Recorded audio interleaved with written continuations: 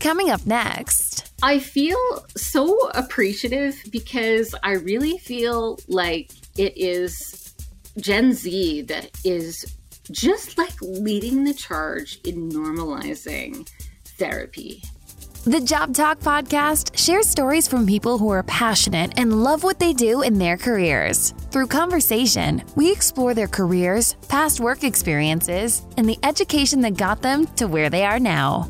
We are putting together a Career Crisis Ultimate interview series. We are asking experts to give their best advice and guidance around work anxiety, career pressures, career goal setting, and ultimately, career transformation.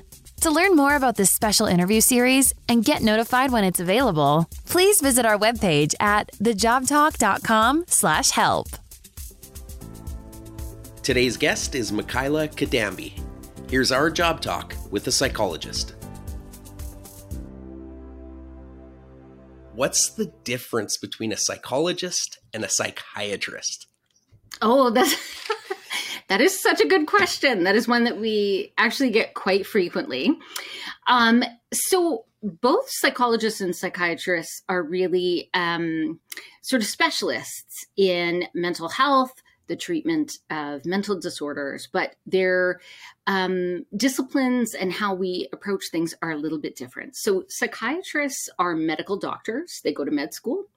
And just kind of like if we take another specialist physician, like an ophthalmologist, right? They go through med school and then they do specialized training in ophthalmology. And I believe their residencies and kind of ophthalmology. Psychiatry is just another specialty. So psychiatrists have a lot of extra special training in, in mental health, sometimes if they're geriatric psychiatrists, they're very well versed in sort of like, how the brain ages and sort of the impact of that on mental health. And psychiatrists and psychologists often work quite closely together because some of our clients really both need both potentially some medical assistance, possibly in the form of medication, as well as some therapy that can also be effective. And sometimes when we pair those two things together, we get really good results for people. Is there earning potential? Is there a difference between the two? Can you make more if you're one or the other? Indeed. So psychologists, in my previous life, before I was like fully versed and sort of ending up here, before I was a psychologist, I thought, it's probably pretty similar. It is absolutely not. Sadly. But one of the differences is that, again, thank goodness, you can, psychiatrists are covered under our health services. So they are able to kind of like bill for their services under sort of like our healthcare. Psychologists are not. And so we tend to sort of practice in larger agencies like hospitals, community settings, things like that, where we might be kind of like a salaried position, that sort of thing. However, you can, as a psychologist, work in private practice where, our current recommended fee schedule is, I believe, $200 for a 50-minute session. And so we can charge that to insurance companies. Some people have to pay for that privately, which is not the greatest thing because it does make us a bit inaccessible for people. But certainly the earning potential between psychiatry and psychology is vastly different. Had I known, I might have made some slightly different choices, but you will make much more money as a psychiatrist or as a physician than you will a psychologist. Okay, that takes care of that question that I had for you. When did you decide that you wanted to pursue a career in psychology? So I was really quite lucky in that in my grade 12 year, my high school had a course, like it was kind of, how you take social studies and math and all the things. In my high school, there was a course called psychology. And I was, as a student, I sort of have one of those brains that requires either urgency or interest to function at its peak. And I was really not very invested and, not really connected much at all in high school to anything we were kind of being taught. Like I was certainly doing fine, but I really was kind of a bit lost. And in that grade 12 year, I remember that course really kind of sparking some initial interest. It was sort of the first time that I was excited to go to a class where I thought the information that we were learning was quite interesting and quite novel. And so going into sort of my first year of my undergraduate work, I sort of had that in the background of my mind. But like probably many of us, I sort of entered undergrad with the intention like, oh, maybe I'll do law. And promptly found out that that was a discipline that requires a lot more attentiveness to detail than I might have. And then for 5 minutes, I thought, maybe I'll be a political journalist. And I very quickly decided that didn't maybe have sort of like the level of interest that I would sort of need. And in my first year, I really just fell in love with intro psychology. And I sort of, in my second year, I decided, okay, I'm going to really see what this is. And so I did a Bachelor of Science degree in psychology and minored in sociology. So I'm assuming that you had excellent grades in high school. Let's talk about what education do you have to take to become a psychologist? So this is actually kind of an interesting question because in the province of Alberta, so psychology is kind of like its own, it's a regulated profession. So we kind of regulate ourselves, but our jurisdictions are kind of like provincial. So there's not like a national kind of like college that we have. So every province is slightly different in terms of the level of education and training and some of your coursework that you may have to do to ultimately register as a psychologist in the province of Alberta. So in this particular province, you need sort of a series of approved courses and certainly graduate level work at the master's degree. Like you actually don't need a PhD to register as a psychologist in this particular province. In some of the other provinces, it is a bit different. And when I was sort of thinking about my education, counseling and clinical psychology is not initially my first love. It is my second, but perhaps it's my longest lasting.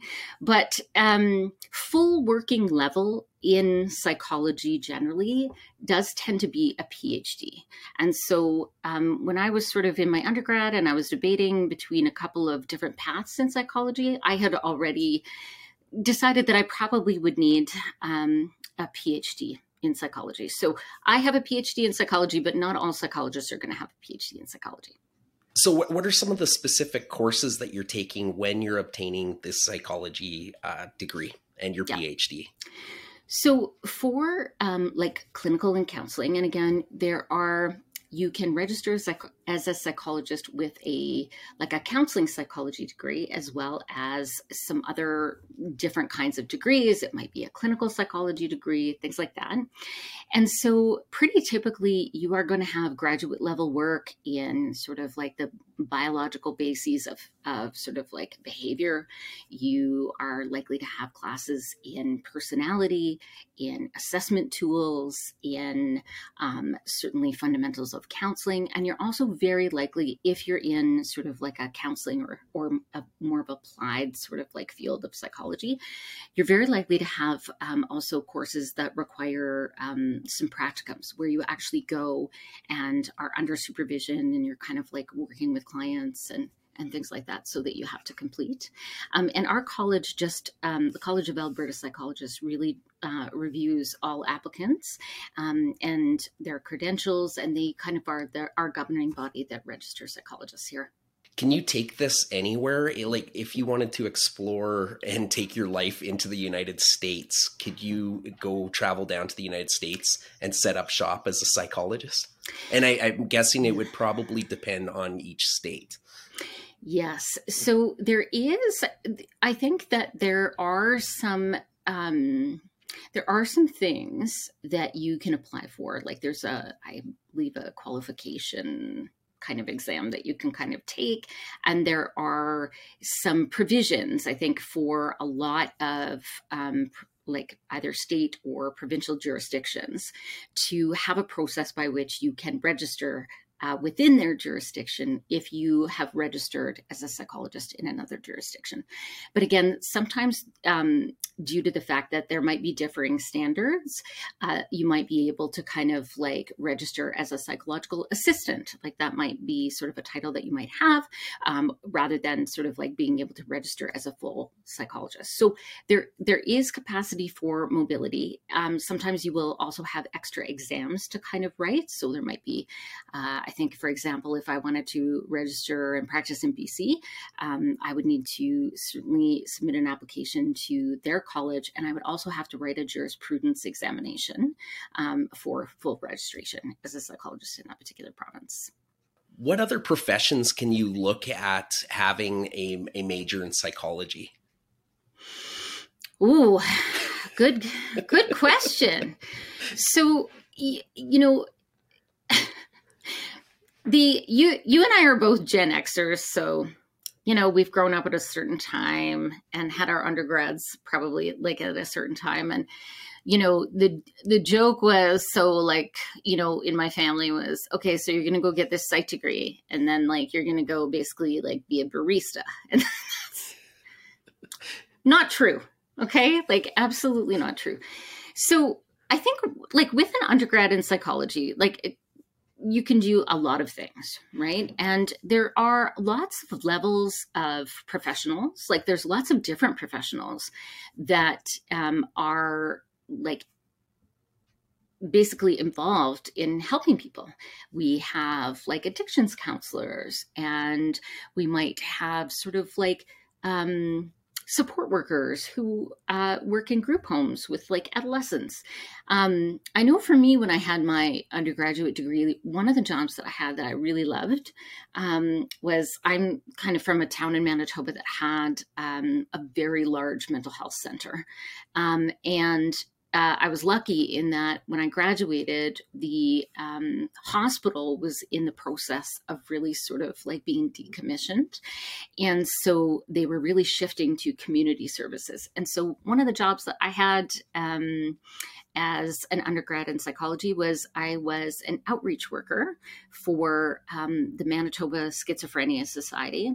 And that job, it really involved doing, you know, a lot of actually direct support to people in the community who were struggling with schizophrenia. So I got to work a lot one-on-one and in some groups, but I also was involved in doing a lot of public health education, going into schools, talking about some mental health issues, that sort of thing. So you can sort of branch off into many different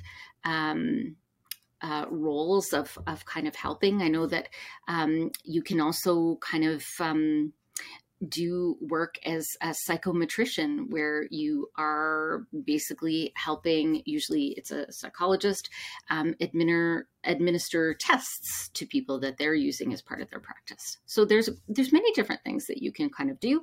You can also do an after degree in other things. So you might have a psychology degree and sort of end up going back. I want to say that my grade 12 teacher was probably somebody who did have a psychology degree and did an after degree in education, and therefore sort of like brought some of that coursework and a bit of that material into grade 12. I love how it's not always a straight line, and all of these doors will open up for people as they go through their education and go through life. Yeah. Let's talk about your practice right now. If you could tell us a little bit about the services that you provide and what you're doing. So my day-to-day is very different today than it was even 8 months ago. So I, as of January, have left a post-secondary institution that I was at for over 2 decades, and my lovely, fantastic colleagues, I miss them every single day, just to pursue private practice full-time. So as a private practitioner, that means that I'm kind of in business for myself, and which I love because I have to ask nobody for vacation time. I can start whenever I want. I can work as much or as little as I want, which is great.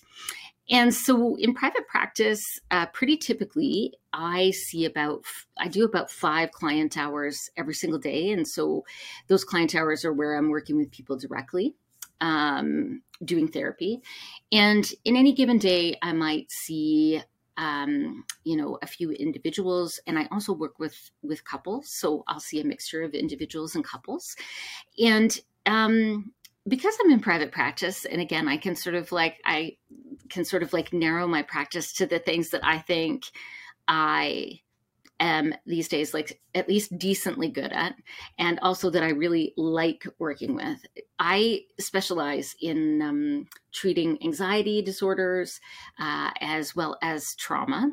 And I also work with a lot of people who might be experiencing perinatal mental health concerns. So, and again, a lot of that is overlap. A lot of people in the perinatal period have anxiety disorders or mood disorders or things like that, and can also be struggling with trauma. So I see 5 clients a day for various kinds of issues, but certainly my practice involves a lot of exposure-based therapy. I wish I met you 4 years ago when I spiraled out of a 20-year career, and it was all due to anxiety. I did seek help. I think we live in a time now where people are understanding mental health issues, and they're, what word am I looking for? We're not just asked to tough it out like we have been in the past. Did you notice an increase in how many patients were coming to you after the pandemic that we just went through? Nearly all of us have. And I think let's give credit where credit is due, because I feel like Gen Z gets such a bad rap, and they're like among my favorite humans.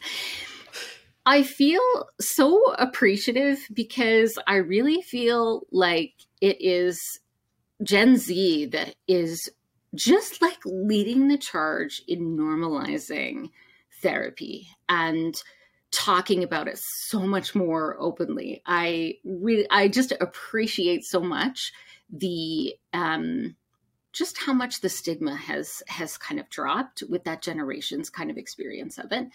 But certainly since the pandemic, so certainly from my experience, and also sort of like talking with a lot of colleagues, psychologists have kind of never been busier, unfortunately.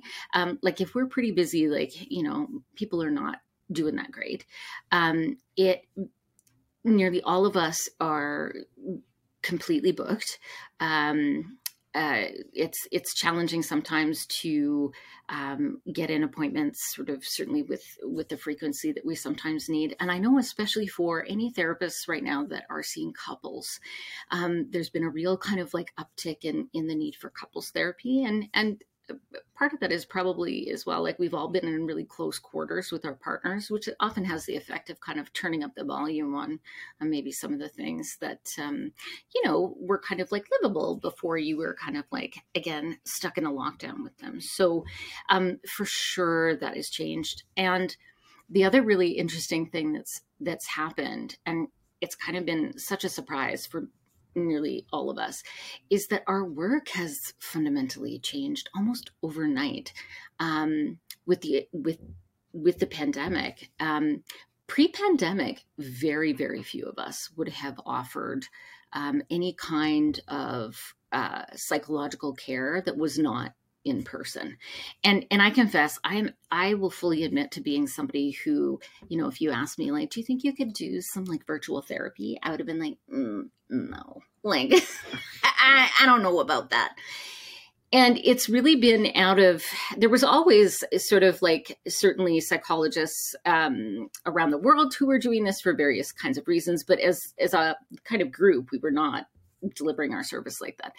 And really kind of overnight, we were forced to kind of regroup. And a lot of us, probably pretty hesitantly went into the world of kind of like, seeing people virtually. And that has really changed for a lot of people are accessibility. So for people in small communities that might not have access to specialized services or anything like that, I can sort of like, see them when they are sort of like maybe in a remote community, as long as they have the internet. So it's been kind of an interesting shift that we've been busier than we ever have, but also our access has kind of changed in some ways.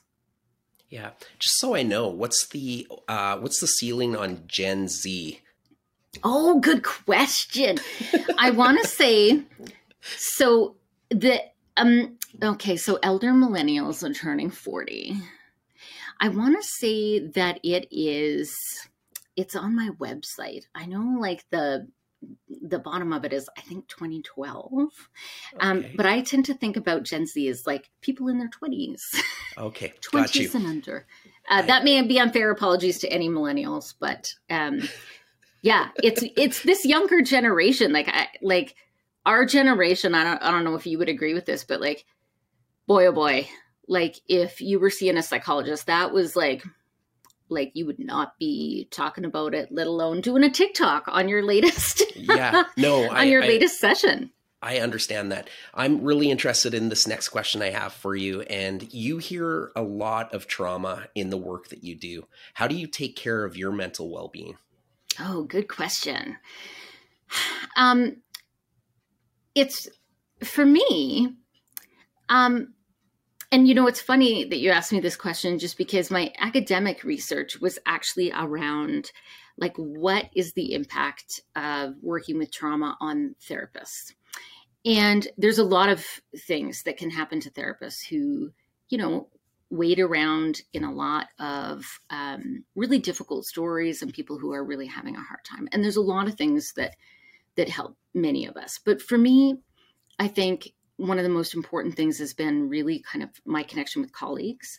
And I have been so fortunate in my career, like I think abnormally fortunate, to have like colleagues that I just consider like, first of all, like among the best people I know, fantastic clinicians, who are also friends. And I think it's really important to kind of like have a community around you that can support you, that really knows like some of the difficulties and sometimes how you can be haunted by some of this stuff. And conversely, I sort of joke a lot about having civilian friends, which just in my sort of world, civilians are kind of like people that are not in mental health.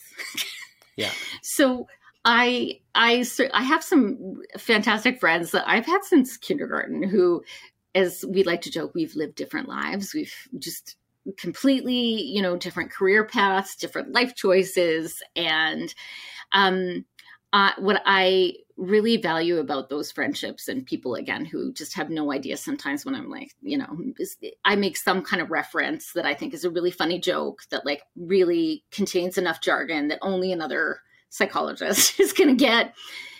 They're just such touchstones of like, just like, oh yeah, I got to remember like my sort of like view into the world sometimes is skewed. And sometimes it's a bit hard to kind of like, remember that. But my friends who are not in mental health are fantastic. And I love that, I am sort of like, not talking about sort of like, what the workday was kind of like. So I think having that balance is really important.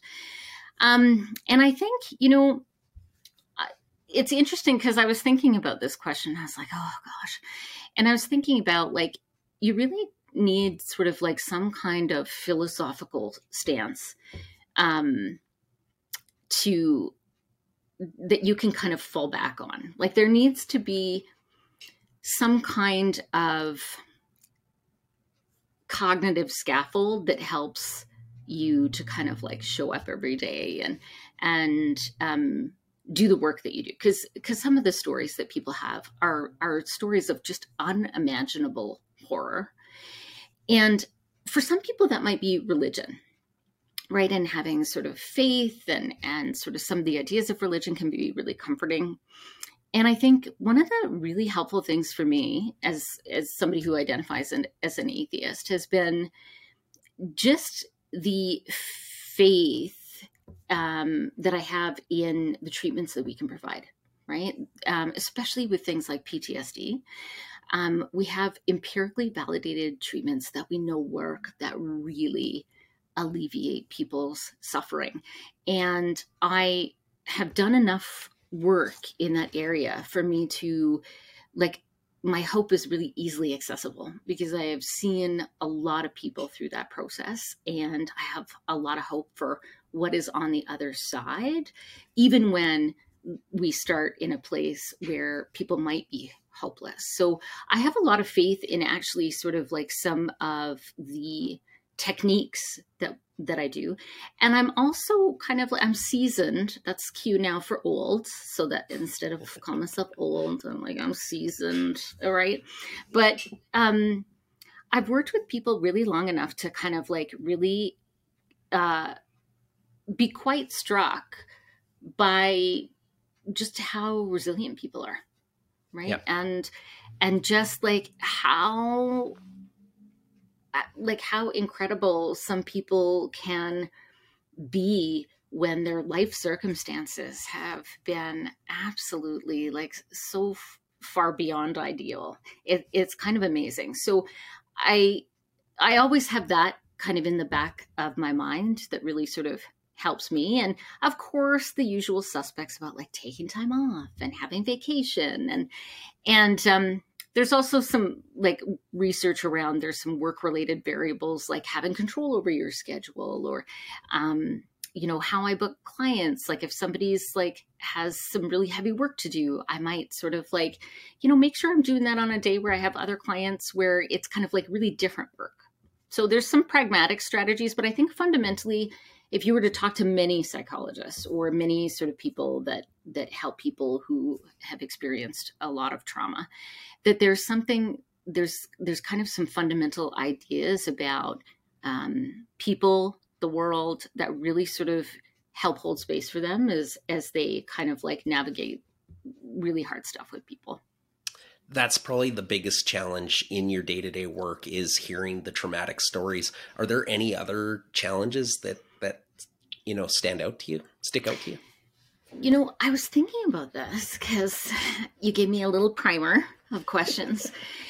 And, I was thinking, because of course, yes, that's kind of like going to be an obvious challenge. And again, like therapists are at risk for things like burnout and vicarious trauma, secondary traumatic stress.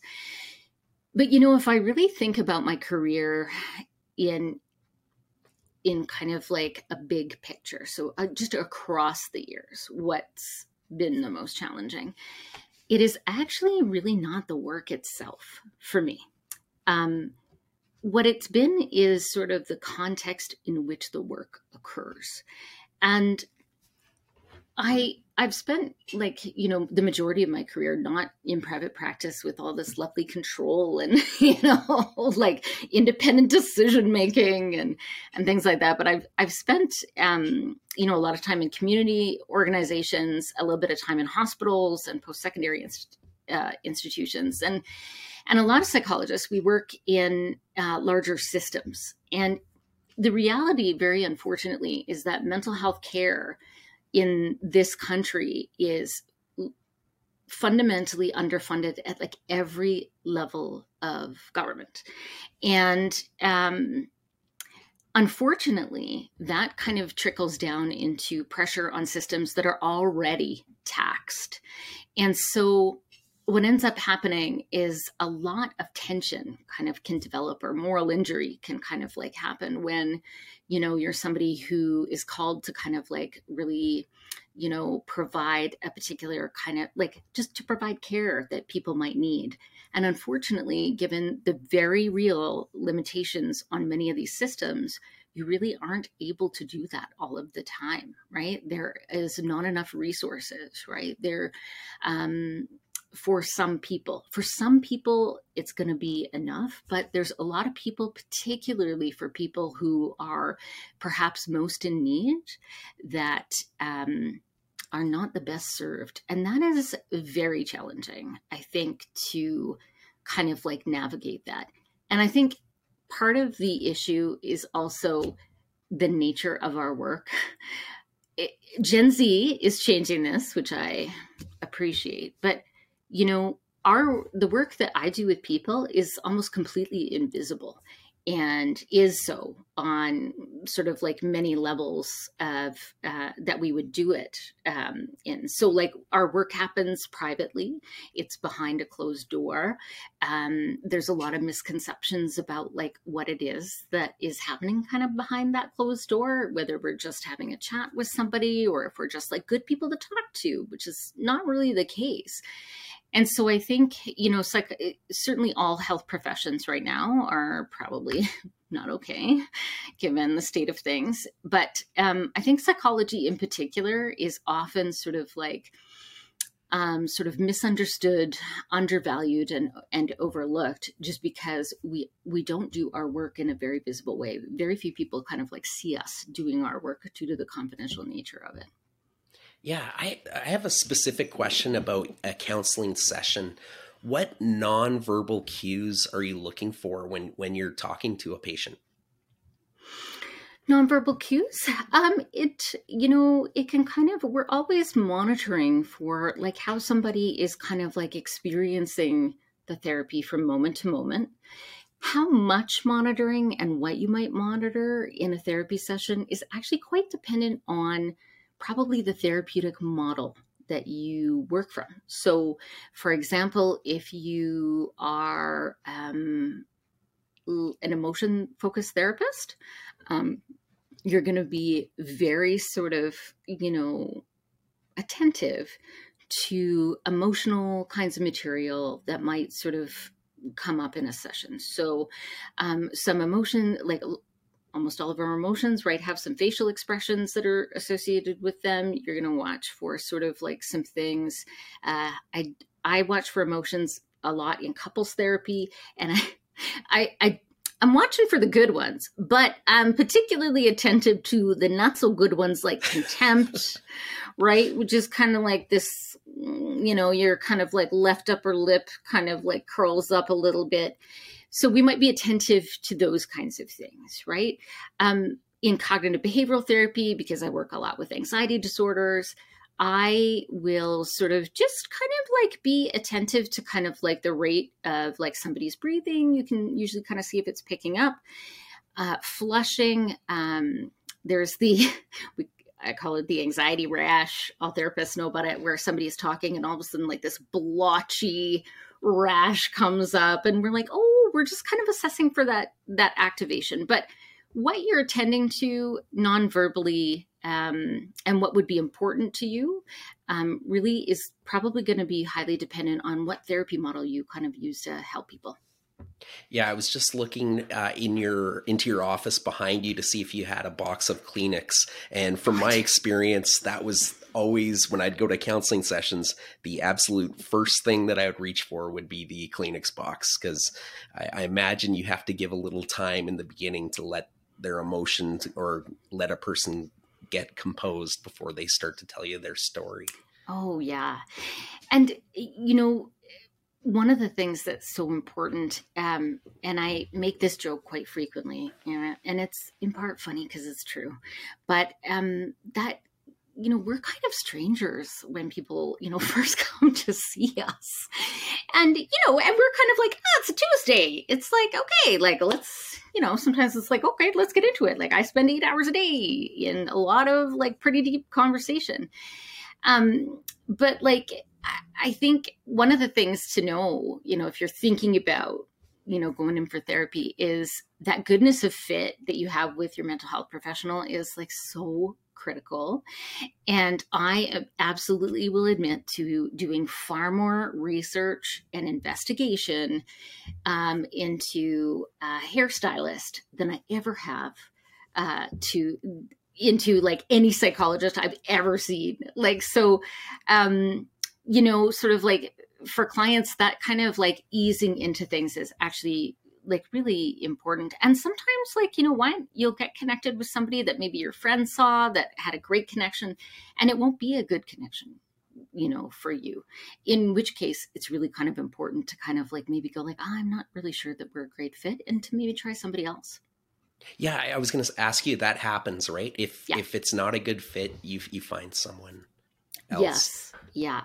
And I find that, again, as kind of therapy is more normalized and there's more conversation about it, I hear far less these days about, you know, prior experiences in therapy where, you know, I just really hear about like, it wasn't that helpful, but in part because they kind of were like, it just wasn't a great connection. And I didn't think I could change.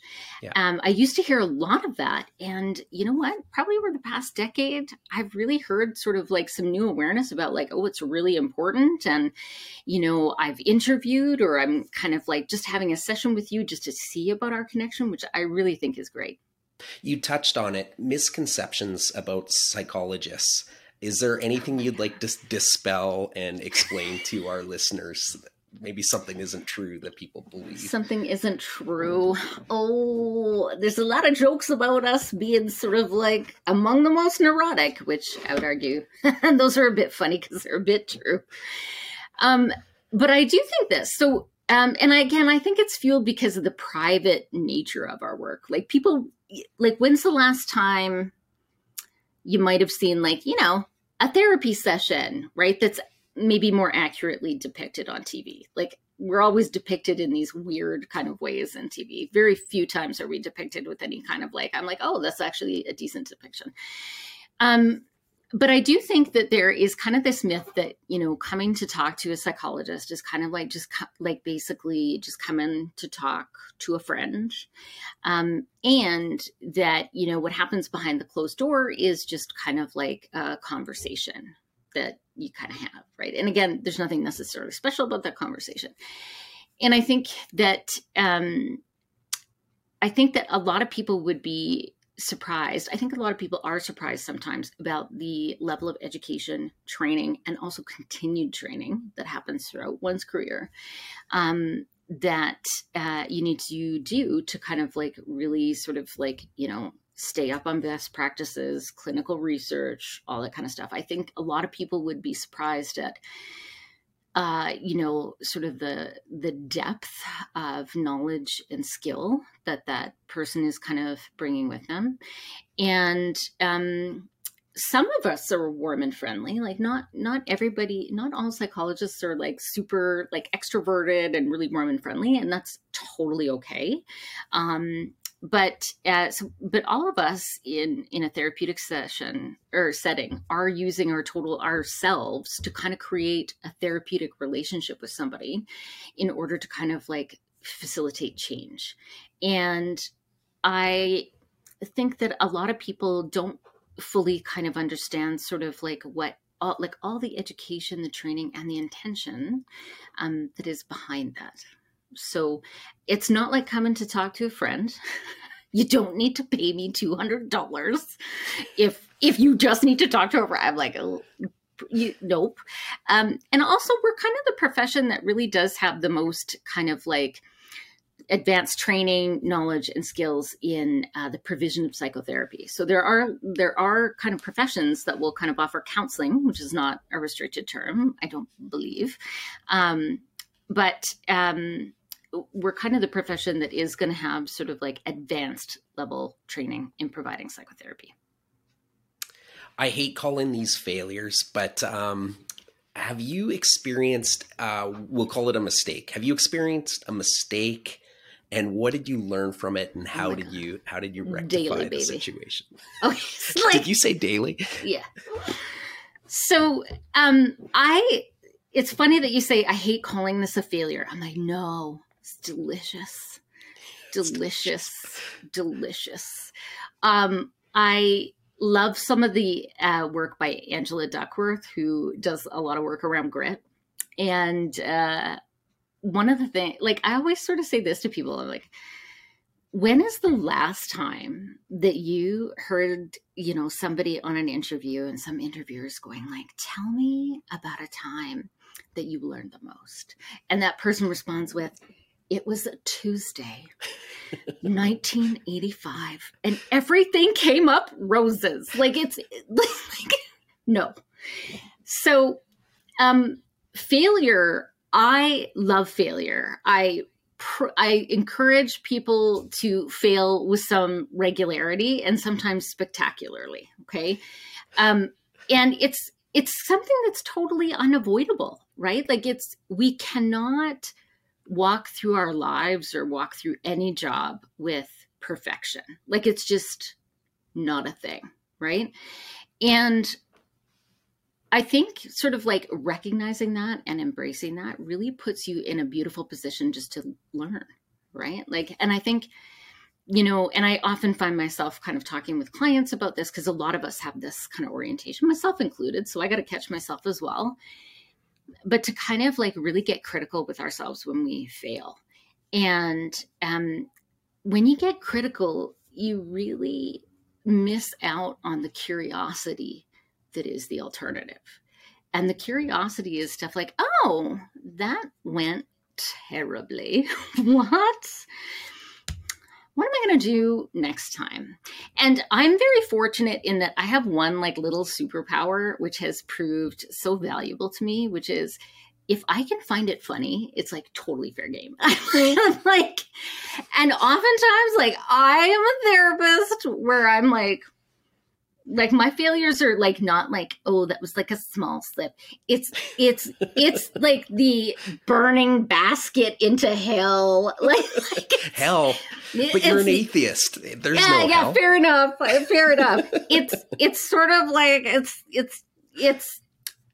often sort of a bit spectacular. And I find it really easy to kind of like laugh at myself. And I'm like, it's not like, it's not like, I think, when people go like, oh, really good psychologist, they think that all we're having is like these Goodwill Hunting moments, like every session, just like, oh, like hugs and high fives. It is like, we are people. It is not, we make mistakes.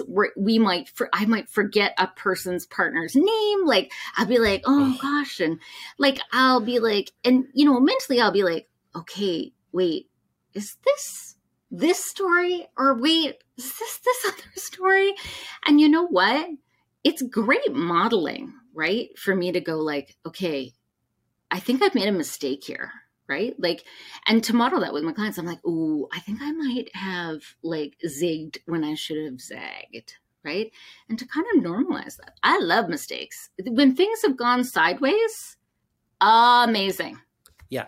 And I think you just touched on something. It's very important to admit when you make a mistake. And I think you run into many problems in life when you don't admit your mistake and try to sneak past it.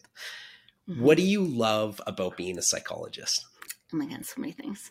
I love many, many, many things about it. I love, of course, anybody in a helping profession, of course, is going to give you a version of this, which is, it legitimately is incredibly rewarding and meaningful to really sort of like be with people in sometimes like their worst or most vulnerable or most difficult times in their life, and kind of like really bear witness to that process, provide assistance to them in that process, and sort of like be a part of their healing. Incredibly meaningful.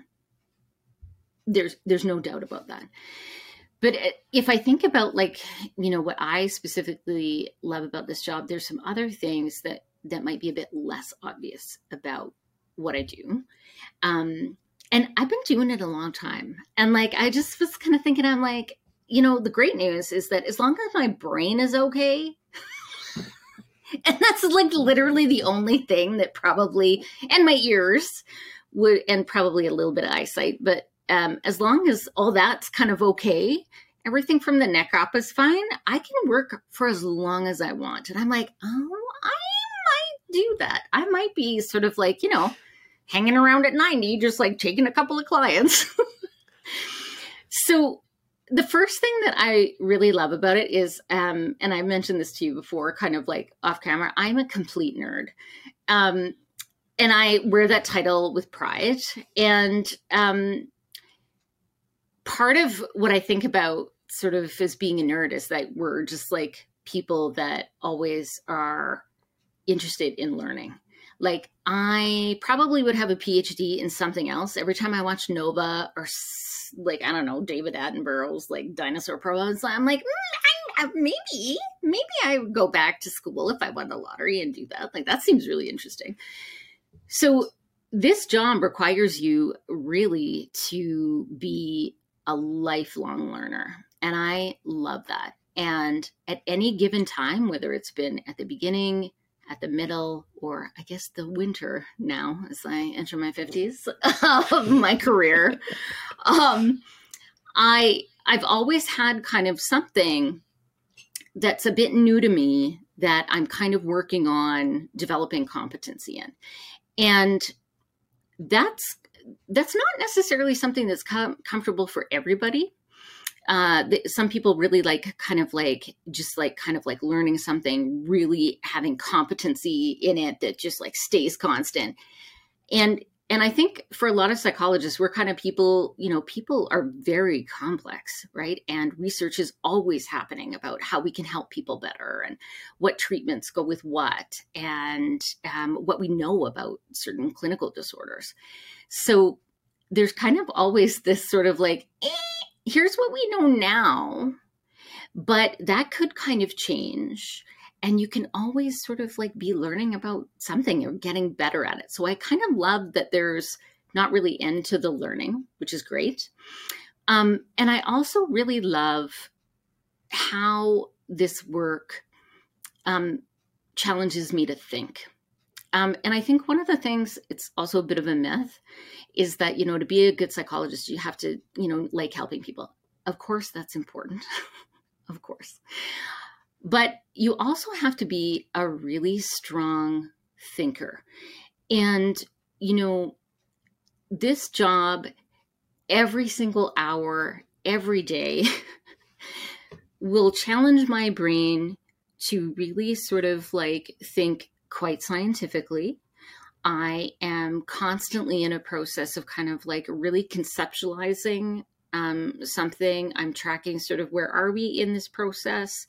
My client and I are kind of collecting data on things, and we're kind of like really sort of collaborating to see, we're kind of playing detectives together a lot of the time, just to see if we are on the right track. And I kind of like love that I am constantly kind of tested to maybe reconsider what I'm thinking, change what I'm thinking, get creative with how I might think about something. So I absolutely love that.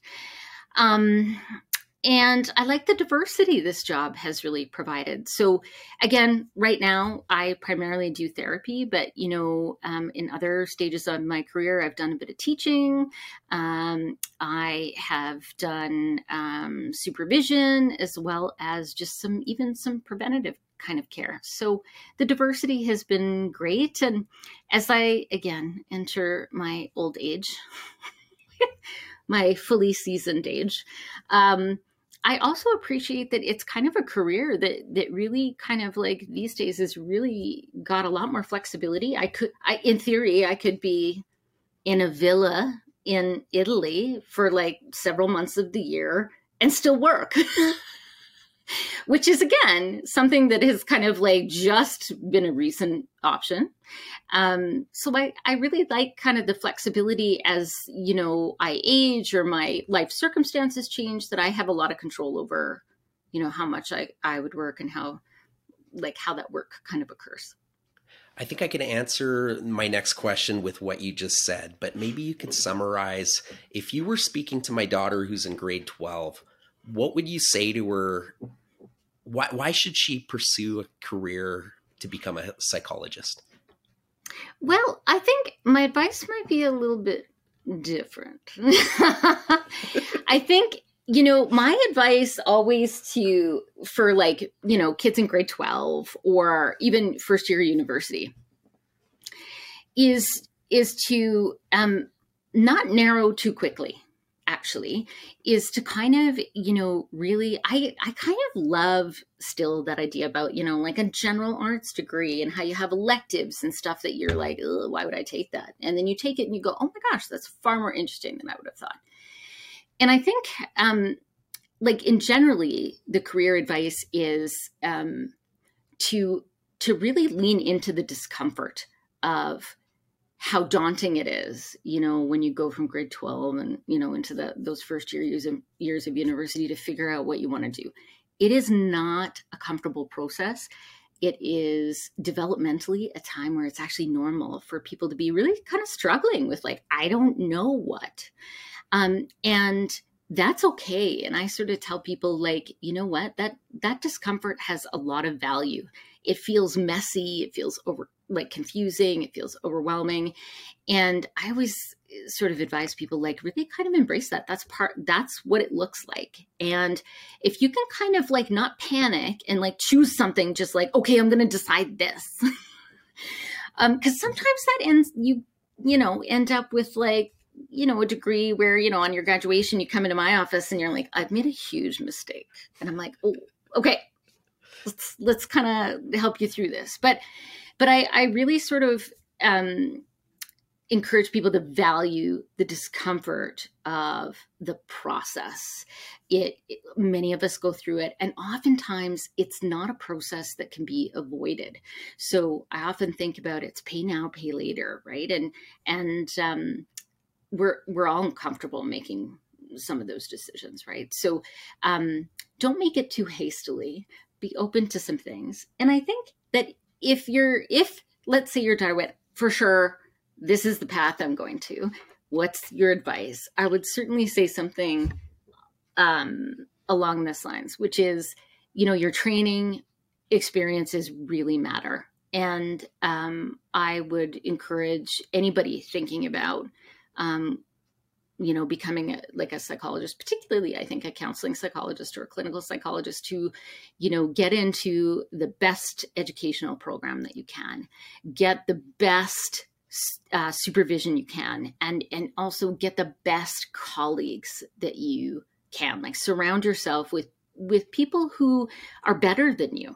And I think there's that, I am not really a sports person, but I understand that there is a little saying in sports, when you play with people who are better than you, you raise your game. And I think that is particularly true when you're talking about sort of clinical skills and things like that. So that would kind of be my advice to them. You are completely as advertised. I've loved talking to you. It was a great pleasure. Congratulations on picking a career that will always be in demand. And thank you for taking time to talk to us today. Thank you for having me. It's been a delight. Thank you for tuning in to the Job Talk podcast. For more information, please visit us at thejobtalk.com. Our podcast music was created by our friend Mike Malone in Edmonton, Alberta, Canada.